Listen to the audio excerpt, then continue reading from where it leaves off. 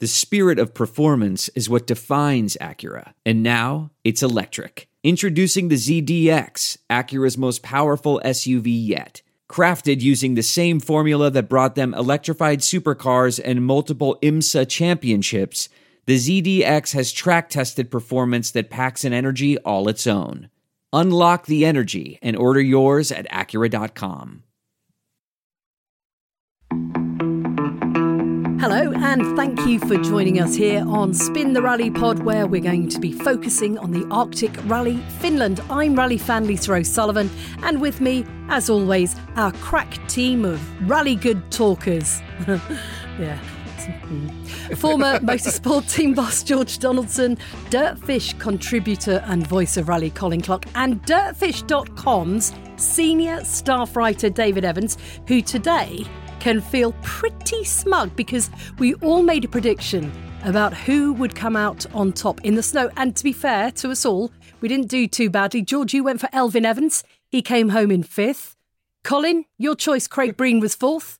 I was denied a glorious victory after backing Kalle Rovanperä, who was 2nd, just 17.5 seconds behind the winner, Ott Tänak, as predicted by Mr. David Evans. Beckham, take a bow. Yes, thank you very Take much. a bow, David. I'm happy to say I'm on form. I'm always incorrect as usual. I'm going to stop backing anyone because am I the kiss of death? Poor Elfyn. I'm sorry. But I think actually on the video I did change my mind and back Elfyn. When we got into the event. But before we go any further, if you go back to listen to the last episode that we recorded, you said Tänak. Ott Tänak, so that's what counts. Yeah. Right, but least most importantly, what I have to say right now is a massive congratulations to you, because you have achieved something that Colin Clark failed to achieve in a week in Finland. And that's just to get the name of the event right. Well done.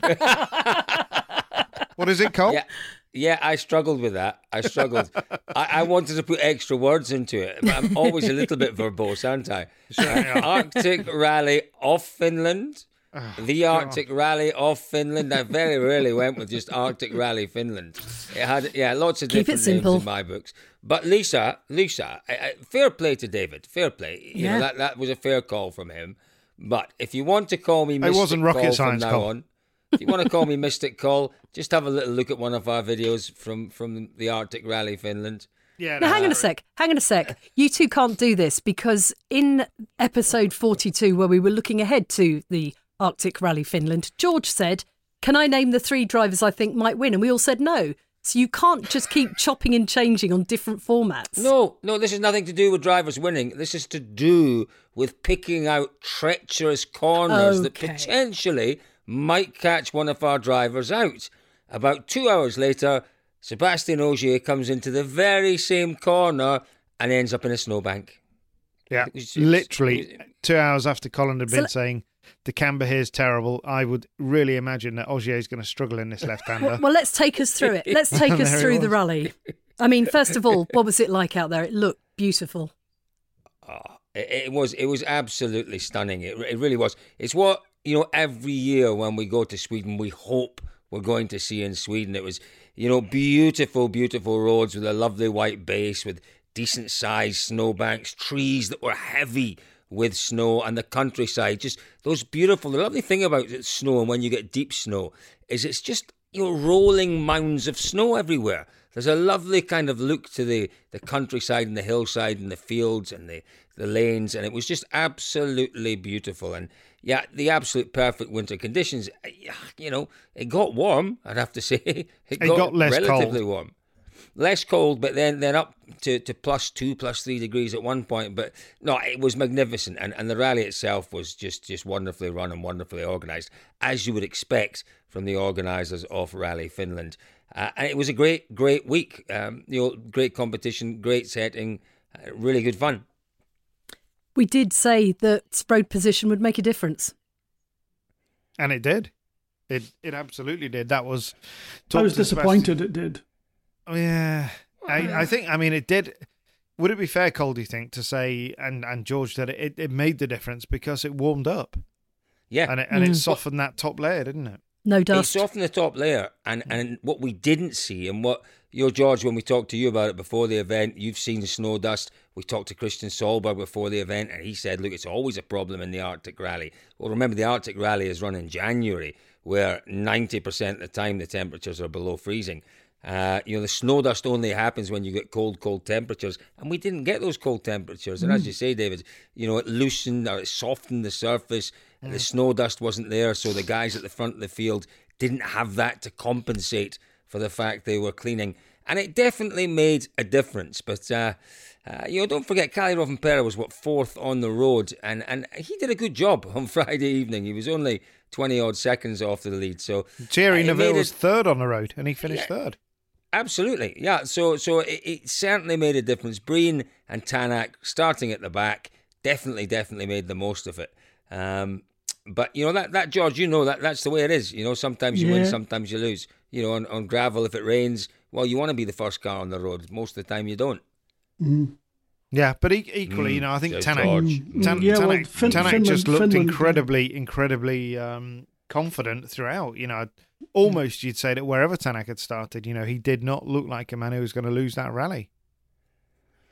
Well, do you think if he'd started on the road before Rovanperä, he'd have beaten Rovanperä? Yeah. You were the one, Colt. You were the one that was saying he's back to his best. He's back to his killer instinct, and he's back to all that stuff that he had in Toyota. And he did, though, didn't he? He looked entirely kind of at ease with everything, with the speed. He had that one moment in, I think it was stage 5, where he pinged it off the snowbank. But he looked like a man who'd got a little bit in reserve.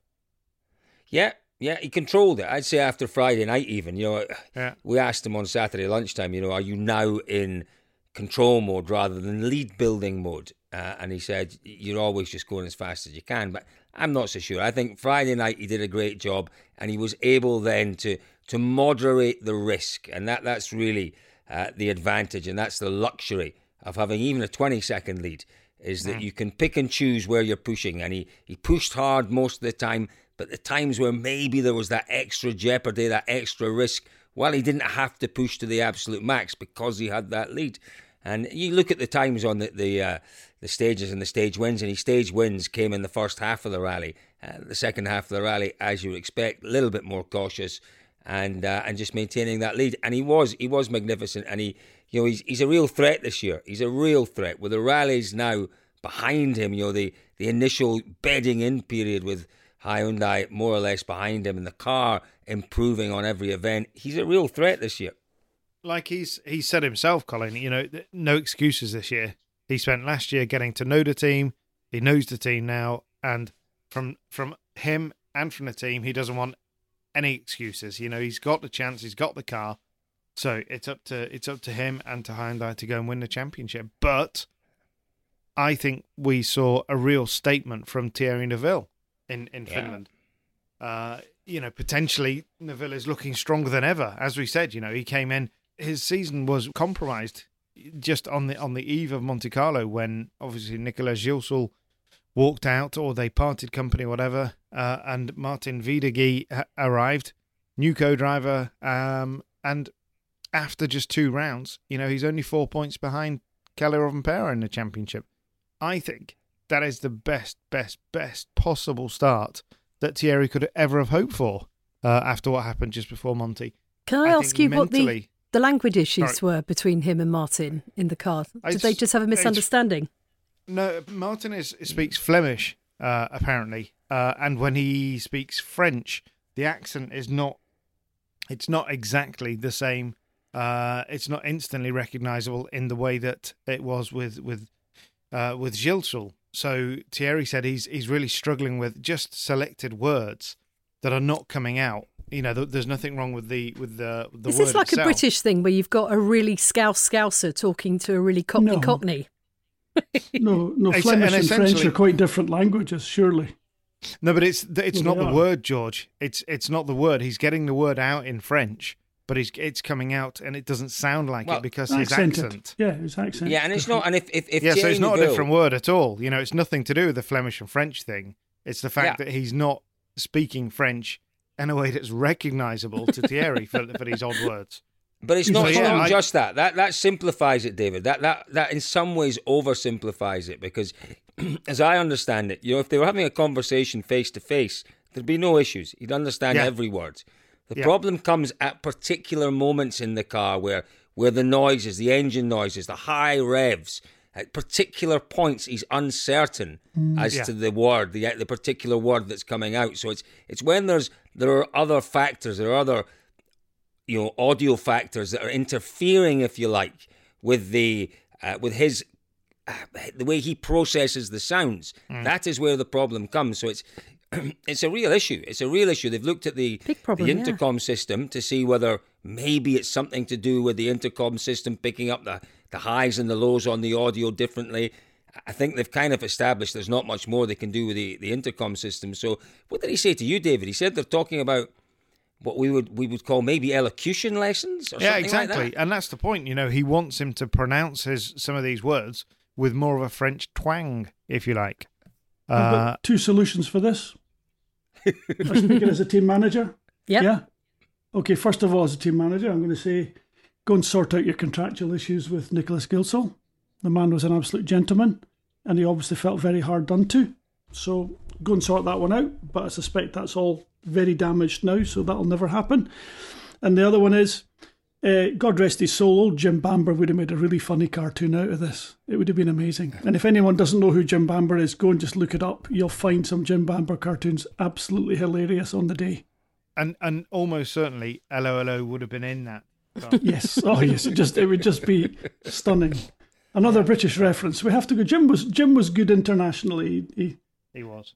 George, I think the point you make though about Gilsall is interesting. I think there may have been more efforts to perhaps come to some sort of agreement and to smooth over the issues that they have if Monte Carlo had gone really badly. And then clearly, had Arctic Rally gone badly, he would have been looking for another solution, not just an intercom or an audio solution. He'd have been looking for another co-driver. But as David says, it's the best start he's had in a very long time. Yeah. And you'll know, George, as well as anyone, that sometimes drivers who, like I suppose Neuville, who is, he's forever the bridesmaid, isn't he? What's he had, 4 or 5 second places in the championship? You keep doing the same thing and you're going to get the same results. Sometimes things have to change. Many drivers have done that, yeah. Yeah, it's a forced change, and it may well be that it's clearly not working. Can you do that? Is that double negative, David? Yes, you can. You can. I'm going to let you do the double negative. I understand. Thank you. It's not. It's working. It's not working perfectly, but it's the knock-on effects. Sometimes of these things are difficult to actually spot immediately. Yeah. There may be other things that are improving because of the relationship. So I think he'll stick with him. I'm absolutely certain he'll stick with him. He will, Cole, because we asked him. Straight out. Does Martin stay in the car for Croatia? Yes. Almost before I'd got the question out, yes. And they're doing this event in Italy in the R5 car for one reason, to build confidence. And personally, I think, the psychological aspect of Thierry being where he is, having come through that really difficult start, will really help him moving forward. And, as we said, Croatia, we don't know too much about it. It's a little bit like a Corsican type of surface on the tarmac there. If we get some inclement weather, some compromised conditions, Thierry could be one of the main players there now. Absolutely. Totally there's long history of both drivers keeping their co-drivers and changing them, and with varying degrees of success in both fields. You might say that Jari-Matti Latvala always stuck with Mika, who's a fantastic co-driver, and there was lots of people said on many occasions that Jari should change his co-driver, to get a benefit of change. But Jari chose not to, and it would have been a really hard decision to have made the change, because Mika was the commensurate professional and I think did an incredible job in the car. But you've got many drivers. For instance, Ott Tanak, he changed his co-driver very regularly for a time and never seemed to break step, except if there was an issue. He would get rid of that co-driver and get the next one until there wasn't an issue. I was thinking of Danny Sordo. Who is very similar to Thierry Neuville in having played second fiddle throughout the championship at times, and chopped and changed, and has gone back to a co-driver as well. Yeah. 2 or 3 times he's gone back to the same co-driver. This one he's got this year, whose name eludes me for a second. This is a completely new co-driver to him.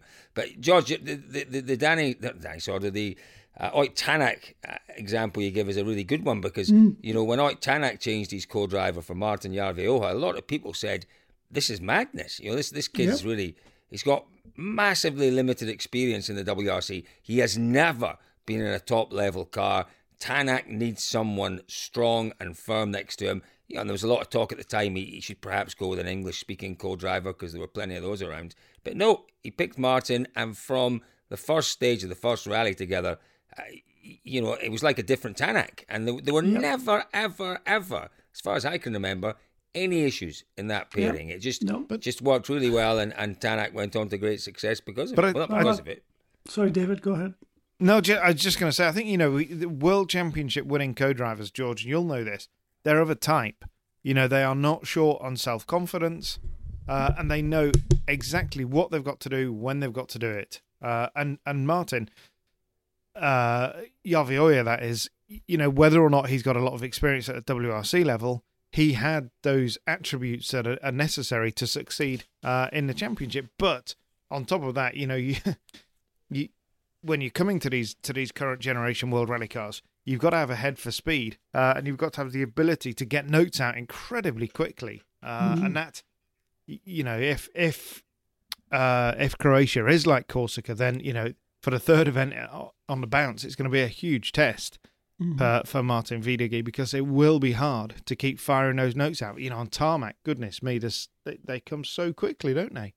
Yeah. They really do, and there's so much detail in them, and I mean, I'm not sure what Croatia's going to be like, but I can imagine it'll be a lot of black tar roads and changes of surfaces. All will have to be incorporated into the notes with extra caution, depending whether it's wet or dry. Yeah, gravel notes in there as well. Yeah, gravel notes on top. Before we move on to Croatia, though, let's kind of move back towards Arctic. Let's get cold again. Let's get chilly before we get toasty warm. The other performances that we all did pick drivers that finished in the top 5. So, we could sit back and feel quite smug. But did the Arctic Rally Finland play out the way it should have done? And did it kind of run true to form? No. I mean, obviously not for Ogier, but... 100% not, Lise. It didn't, because, before the event, pretty much everybody was talking about Toyota with good reason. Toyota hadn't been beaten in Finland since 2016, when they weren't even there. They had such a strong record. Cars built there, cars designed there, everything is done there. It was a fair assumption that they would be right at the sharp end, and an equally fair assumption that Kalle Rovanperä would be leading the charge. And for whatever reason, Jari-Matti has promised to come back to us with that reason once they've done their investigation. They think it's something to do with the test road. I'm not sure about that, because, everybody, possibly with the exception of M Sport, who tested just the weekend before the event. So Hyundai and Toyota both tested, as you well know, Cole, in the super cold conditions of sort of minus 25. But here's what surprised me on the test, David. I don't think so much it was perhaps the temperatures that were so different. I think they did quite a lot of testing around Jyväskylä, and the road surface around Jyväskylä was very, very different to the road surface on the test. And what surprised me was that we had Ogier testing, we had obviously Katsuta-san testing. I was at both of those tests. Both of them went off when I was there, and I spoke to both of them. And what Ogier said really, really surprised me. He went off on the third run, and he started talking about the tyres and how he was caught out and that they weren't gripping and how they needed to be narrower and all those sorts of things. I thought, but hang on, last week you had a day's test in Jyväskylä, and I think he'd had a previous test as well around Rovaniemi. It just surprised me. I thought, why are they being caught out by the tyres and the lack of grip and whatever, the snow clearing effect, all that, when they've had so much running around Jyväskylä? So I don't know. I don't know whether they had the right test road or not, but here's what I do know about the test roads. It wasn't so much the surface of the road, though, Cole, was it? It was, Jari-Matti did say it was the nature of the corners. Did he say there were not enough short corners or something like that? I can't remember exactly, but there was an issue with the nature of the road. I think the grip in the road was different. Oh, sorry, it was the same because ice is ice is ice. It wasn't water. I wouldn't have thought the roads would be watered in Jyväskylä, and they weren't watered for their test in Rovaniemi either. But George, I mean, how much of a difference does it make if you're testing and you're running on a surface in -30 and then you're competing on a surface in 2 or 3 degrees? Well, fortunately, it should be probably the same for everyone at that point, generally speaking. But if it's not, I think you could be in trouble. We talked about that pre-event. There is always a risk that someone sets their car up. And, when Ogier says, these tyres, he didn't feel he was getting the grip from them, he didn't understand it. We are talking about the last couple of percent only. Everything would have been 99.9% perfect, but that doesn't matter because it ain't 100%. And that's enough to just knock these guys off. And it does. And it's not unfair or wrong. It's no comment on the driver's ability or anything like that. Far from it. It's just how it is. And we hadn't seen Calais looking lost.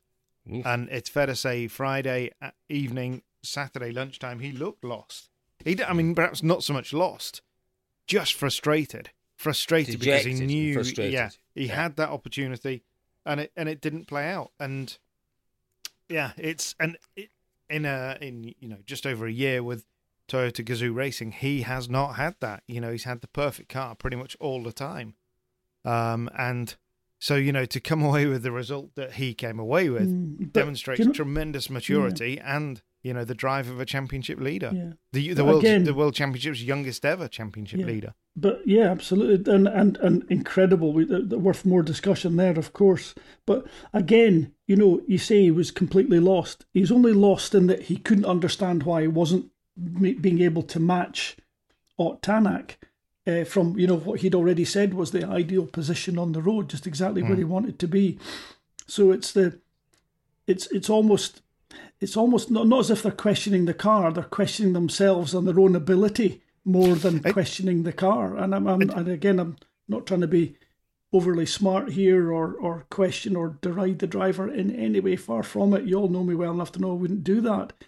But it's just a question of their own confidence. They thought they were going to be in a great position, and it was completely the other way around, though, George. Because Rovanperä said, "I know I'm driving well. I know that I'm, everything is right from my side, and the time's not there." Mm-hmm. He was totally confident in what he was doing behind the wheel, but the car just wasn't. There was a load of understeer in the car. He couldn't get a balance right. All of these things we'd never really heard him say before, and it was the same with Elvin. When Elvin got into the ruts on the second pass, he was struggling like hell. But first pass, we saw, both of his fastest times came on the first pass. It was equally, Hyundai historically has been stronger, where there's been more grip in the road on that second pass. So it was a really odd one. For sure, Arctic Rally Finland did not play out the way we expected it. Well, it'll be. As Jari-Matti's promised to come back to us with the lowdown on it, and all strength to them for that. But I think it'll be very, very difficult to pin it down properly. As a team, you go away, and whilst you do a debrief for this event, you're doing that with a view to focusing forward. Did we make any mistakes here? What were they? Let's make damn sure we don't do it again. Do we need to throw in an extra test? I've even seen. I know I've been party to a couple of times when we were. In the past, when I've been in a team that was, have given a woeful physical performance where we should have been doing much better, you've actually gone back and tested again to find the reason, or even gone back and taken rally stages and tested over them again to figure it out. And sometimes they've found, really silly things like, a shock absorber was built wrongly. Has the person putting the diffs together, they were talking about understeer, has something been assembled incorrectly that's managed to go right through the whole process, all four cars, or all three cars, shall we say. There's a potential for a mistake like that to have happened. It's something that you probably wouldn't normally consider, but it could be. I've seen shock absorbers assembled incorrectly. I've seen diffs assembled incorrectly. We've had situations. you had situations where people have gone out and finally they've discovered they've been running on the wrong tyre pressure. I mean that's a 101, even below 101 level on that. But it can be as simple as that. What you got to say though is, much as Toyota underperformed, I think it's reasonable to say they underperformed. Hyundai, they got it right. Did they overperform? I don't know, but they certainly performed at the level that we did hope to see. For me, Adamo put massive pressure on everyone, himself included, before the event, because you're looking at it saying, goodness me, you're demanding a win, you're demanding a return to form on an event that, could be really, really difficult for any of your drivers to win. And at the end of the day, you look at it, he had, 4 cars in the top 7, 3 cars in the top 4. It was a complete reversal of fortunes for Hyundai and Toyota. And to be fair, also, Colin, though, I mean, we say that Toyota weren't at the races. Kalle Rovanperä was only 17 seconds off the lead. And he was in front of Thierry, and he was in front of Craig. And in fairness, Elfyn's less than 10 seconds behind Craig Breen, so it could have been 2 in the top 4. It wasn't a disaster. It wasn't a disaster. But I think sorry, mate, that in itself is a pointer to just what we expected from Toyota, isn't it? The fact that we look upon a 17-second or whatever defeat for Kalle Rovanperä as a fairly significant failing. Trouncing, you're suggesting it's it's hang your head in shame, take the walk of shame. Not quite, Georgie, but well, good. I'm glad we're getting some perspective on this. Thank goodness. But equally, you look at Monty, and Hyundai's result in Monty wasn't so bad. 2 cars in the top 5. Yeah, but it was a disaster as far as Adamo was concerned. But Thierry said, and was very, very careful not to contradict the word of Adamo, but Thierry did say that he didn't feel it was quite as bad as Andrea made out, and I think there's some justification in that, really, because his, as we've already discussed, his event was compromised, but he was on the podium. Tanak was unfortunate, fastest on Friday night on both the stages in Monty, and then had his puncture issues, and that ruled him out. Sordo was, a little bit disappointing, but I could see where Thierry's coming from there. But equally, you can see Adamo's point that he saw it from the inside, and he saw, his own frustrations that he wasn't able to prepare in the way that he wanted to prepare. So I'm not sure where I've talked us around to. I'm not quite sure where you have either. Whizzing back. It's quite interesting that Adamo, he talks like some form of very aggressive football manager that's been there and done it all himself. Well, he hasn't. He hasn't sat in a car and driven it at those speeds, and that's fairly harsh in many ways. His behaviour towards the drivers, and fairly demanding. But by God, you know what? When you make massive demands of people, when you drive them hard, and for this you've got to give Adamo 100% marks, he probably riles up those drivers and gets them all quite excited at times. Probably. Well, and he definitely riles them up. Back-to-back world championships, hell of a thing to do for themselves, don't they? Yeah. So it's a different style of management, certainly to the one that we see at Toyota now with Jari-Matti. But it works for them. But is there a point where you're going too far, where you're intimidating drivers and where you're putting almost too much pressure on them, too much expectation on them? Is it Colin, possible to do that? Yes, of course it is. Let's say shouting the odds at a driver. And, a driver's come in from a dreadful morning. You'll need to do a lot better than this or you're not driving for me again.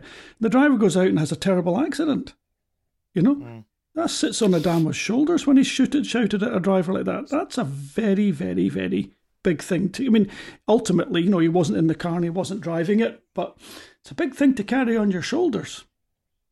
And I think if Toyota's now being run by a committee, somebody's going to have to step up and actually be the hard guy and the bad guy that's going to actually push every now and again, and not necessarily as hard as I was suggesting that somebody could, but it's occasionally someone's got to stand up and be the tough guy in a team, because otherwise, a whole lot of teams of committees doesn't work. You don't win with that. Doesn't work. That's the first time I've heard that said, and it kind of shocked me when you just said that, George. But it's absolutely right. It is being run by committee, and certainly from things that I've observed in the past, it's not a natural way to success. I'm not sure about that. But I think there is. George, I'll counter what I said, Colin. Yeah. Well, I mean, I'm assuming it's been run from the committee by the way it's been presented to the press. But look, you've got some great people in there, and we talked about this when we first started. Jari Matti is the guy that's got to be the tough guy sometimes to say, look, no, I'm sorry, we're going to have to, you're all coming back for another test because I'm not satisfied with the results we've got. I'm not liking what I'm hearing. I've got a little niggle in the back of my mind that says, we're not doing enough here. Guys, back to the test.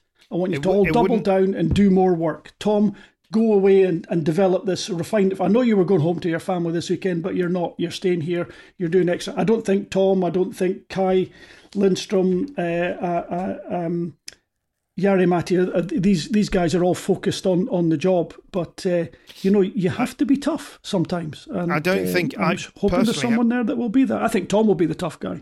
Having just argued against Toyota being run by a committee, I actually don't think it will be Jari Matti that would say that at all, because I think Tom is totally in charge of the technical aspect of the team, and Jari Matti would gently feed into that from what I've seen so far this year.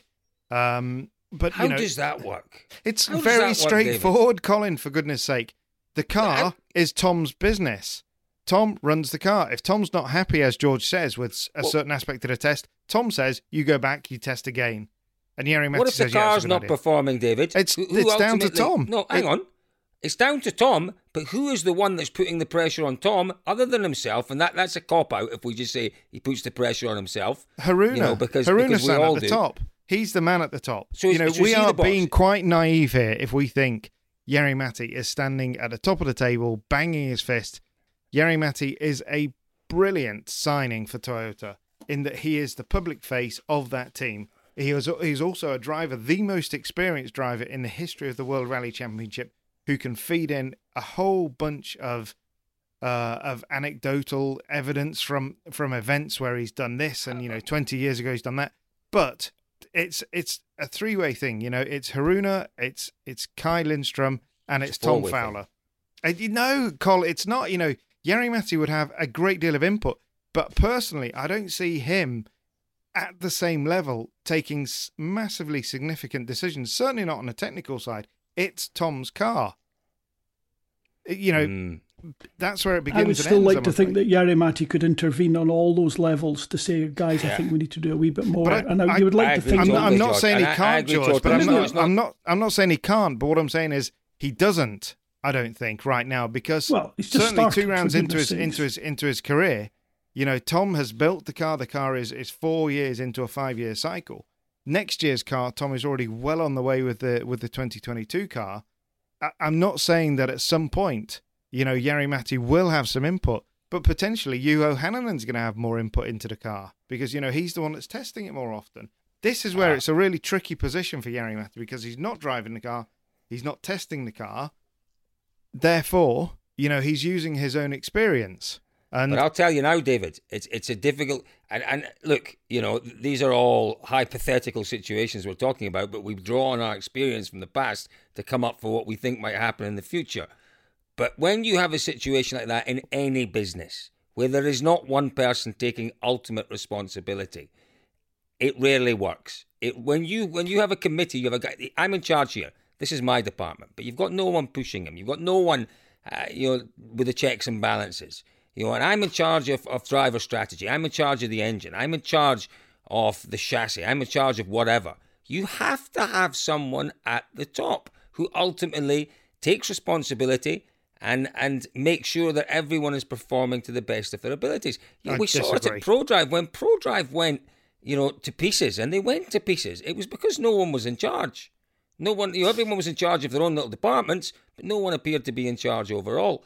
It would, if the situation you're describing, David, is the correct situation, it may be an ignorant view of mine, as you've said, it may be. So, Cole, did Sven Smeets have exactly the same power and authority that Jos Capito had at Volkswagen? Oh, come on, David, that's a ridiculous comparison. No, he took over the same position. How long did he last? Yeah, but the results didn't change. No. That's not a reasonable. That's not the same situation. I totally disagree. If you've got each department firing on all cylinders, then where's the problem? Until it what? No. That is naive. That is utterly naive. How is it, Colin? Tom Fowler's he's built the perfect car. Kyle Lindstrom knows the regulations better than anybody. That's Toyota's view. That's why he's in that position.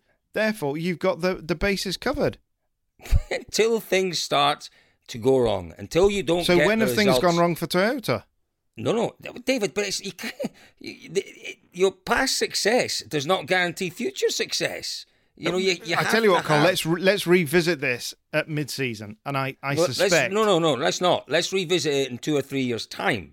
Let's revisit it in mid-season is not well, far enough. I think 6 months will be fine, Colin. I think it'll be okay. I think if there's anything happening there, you'll see it. You'll see it quite quickly. Yeah, I think David's but right. It would, as I've said, I just, I think, and this is nothing against any of the people involved in the situation there. I know they're all absolutely A1 operators, from Jari Matti to Haruna-san to Kyle Lindstrom and Tom Fowler, A1 operators. But my concern would be the same concern for any business, any team. Without an absolute leader taking responsibility and overseeing all of the various different components, you lay yourself open to problems, to potential problems that go unchecked, unnoticed until it's too late. Of course, I can give you an anecdote, Colin. Football podcast, we'd be talking about whether or not you sack the manager because the fitness coach is rubbish or whatever. Then Well, I can give you an anecdote relating to Toyota some years ago when I was team manager there.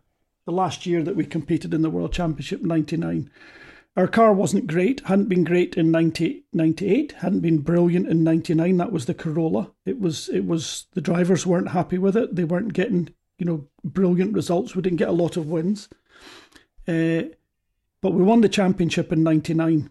And we had half an idea that was our second last year in the championship. We expected to go to 2000 before we stopped as the team moved into Formula One. But we got stopped a year early. But I ended up being really, really hard and very unpopular in my team. And I was a team manager, and it was very much, you were pushed away from the technical side as much as possible, except when they needed budget. They would come to me for budget. But I managed to just make myself very unpopular and insist on extra tests for the drivers and insist on extra developments coming. And when developments were asked of me, I said, well, I even asked what we were testing, what we were testing. And when they told me we were testing square wheels again, I basically said, no, you're not getting the budget for it. You can test if you're testing round wheels. And I mean, that was the level of ridiculousness of some of the requests I felt we were getting now. I maybe had no place to do what I was doing, but I made myself very unpopular with a number of the engineering team. I made myself very popular with other engineers in the engineering team because I just wouldn't brook the nonsense that was going on. And I drove the team really hard, and we went to events, and you could test through the recce in those days. I was making test cars available for testing. This is a team that everyone always said had the most money. We were the only team that didn't run a helicopter on European events because I wouldn't spend the money on a helicopter. I'd rather spend it going testing to try and make the car go a little bit better than it was. And by hook and by crook, I pushed everyone around me, and we won that championship just by the skin of our teeth. But you can narrow it down to basically China Rally, which we won, where I made an unbelievable effort. I was even getting threats from what I was told was Chinese mafia because I was just being such a hard bugger on everyone around me. And I wasn't filtering any nonsense that was coming my way. I wasn't having it. I just bulldozed my way through it, and got quite unpopular with a few hoteliers and things like this. Things typically on the side of the core issues, but I just wasn't having any of it. The team was always, dreading when I was walking up because I was always wanting to push things harder and make people go back out to test. The guys are wanting to have dinner. Fortunately, the food wasn't that good there, so you weren't missing much by way of dinner. I would send a chef out and they could have dinner at the roadside. But, I made myself quite unpopular as much as I could within the context of me being a team manager at that time in that team. And I can tell you, it was all down to the fact that I was prepared to do that. That's why we got that championship. Ultimately, I was the last little straw that broke the camel's back that won the championship. And if I hadn't done it, we wouldn't have got it. And I think everyone involved in it at the time kind of recognised it. Like I said, I wasn't overly popular with that many people. There was 3 or 4 people that understood what I was doing and appreciated it, but not many. Not even my boss, Uwe Anderson, really understood, although he backed me for it. Could we move just a little bit on, George? Were you at Toyota? Of course you were we at could, Toyota in 93? Yes, I was. Yeah. So I would like us to move on to the next big topic of last week.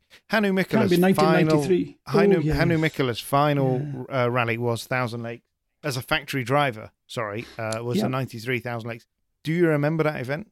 Yes, I do very, very well. It was such a privilege to get to meet with them and work with them. So I was working as coordinator. I was working as a coordinator on that event. Yeah. So I was normally the workshop manager in Africa at that point. So Kenya, I would spend 6 months a year in Kenya. But Finland was one of the rallies I got to be the coordinator on. So I went out and did all the recce, and then they were testing what we called the fresh air system, which was, everyone knows as anti-lag now, which is basically this system where the throttle stays wide open, and when you lift off the throttle, you cut the fuel. So fuel cut, and you cut the spark and you cut the fuel. Actually, it keeps injecting fuel into the engine. Sorry, and then there's the occasional spark from the spark plug.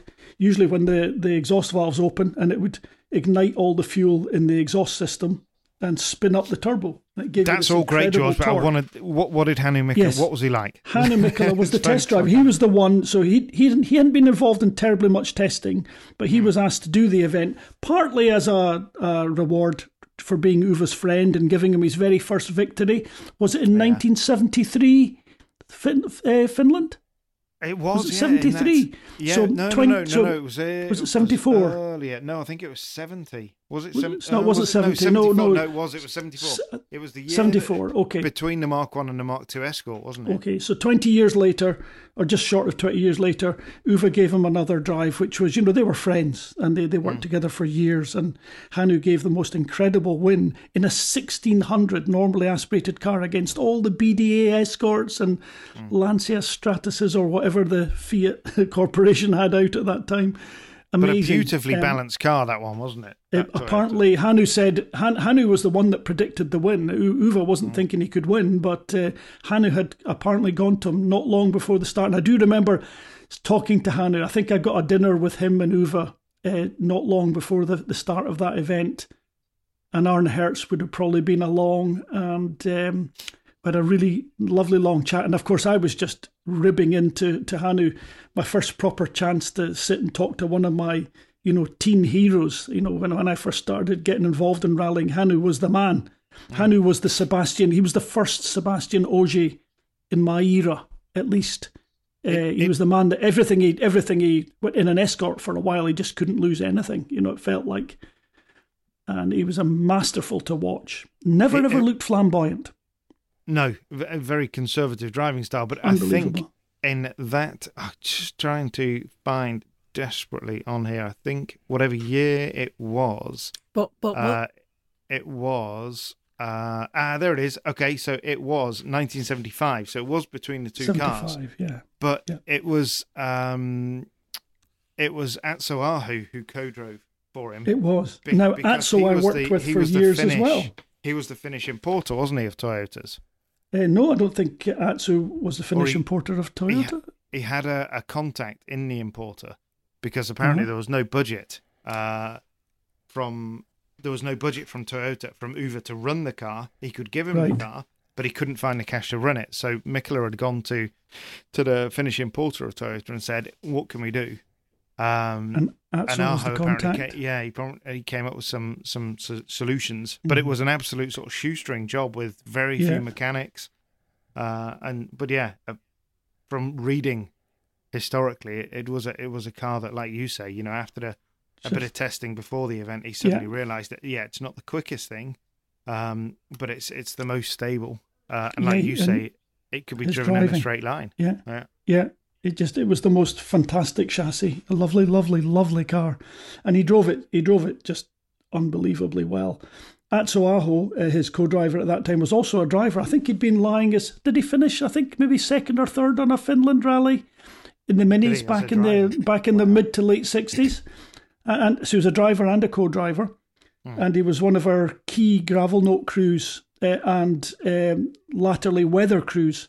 I used him for many, many rallies as a weather crew. A fantastic individual.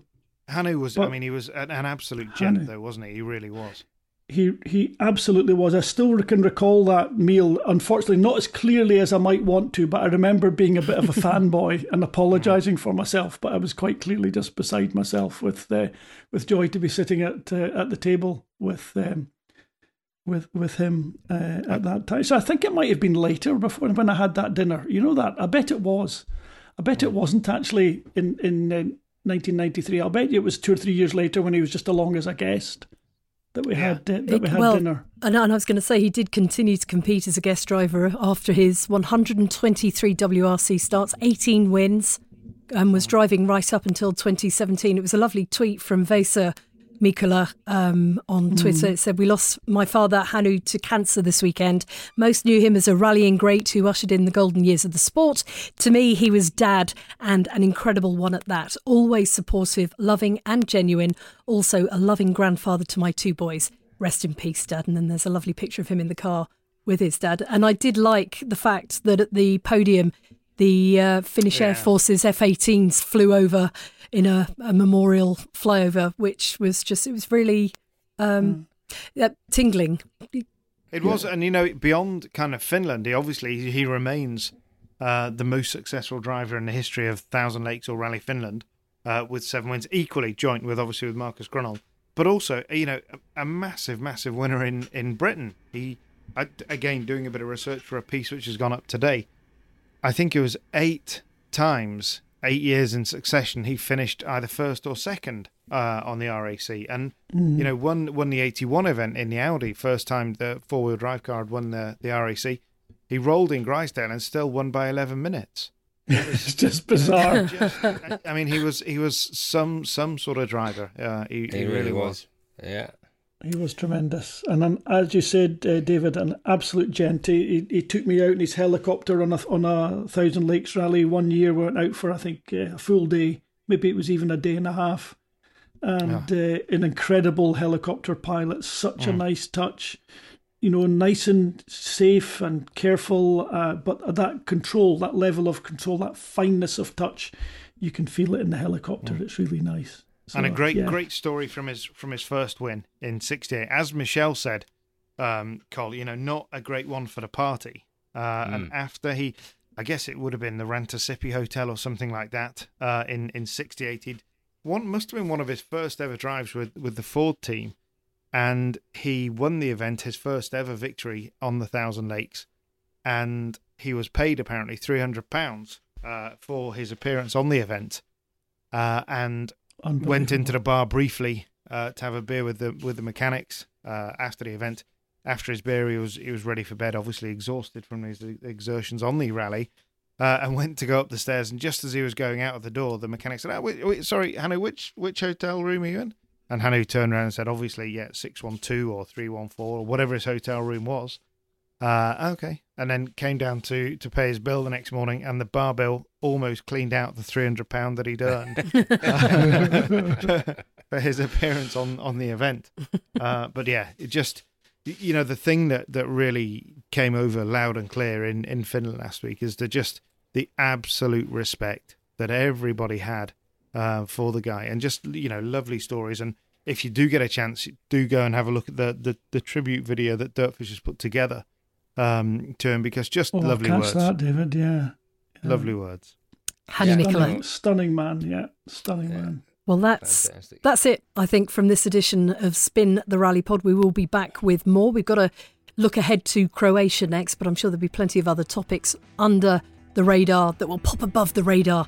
And if you've got anything you want to ask us, best way to get in touch on Twitter, #DirtfishRally. But thank you, George, Colin and David, once again for your company. Thank you, Lisa. Thank you, Lisa. Thank you, guys. Speak soon. Yeah, lovely. Cheers, boys. Oh, and by the way, my battery's still got 5%. Wow, that's really good.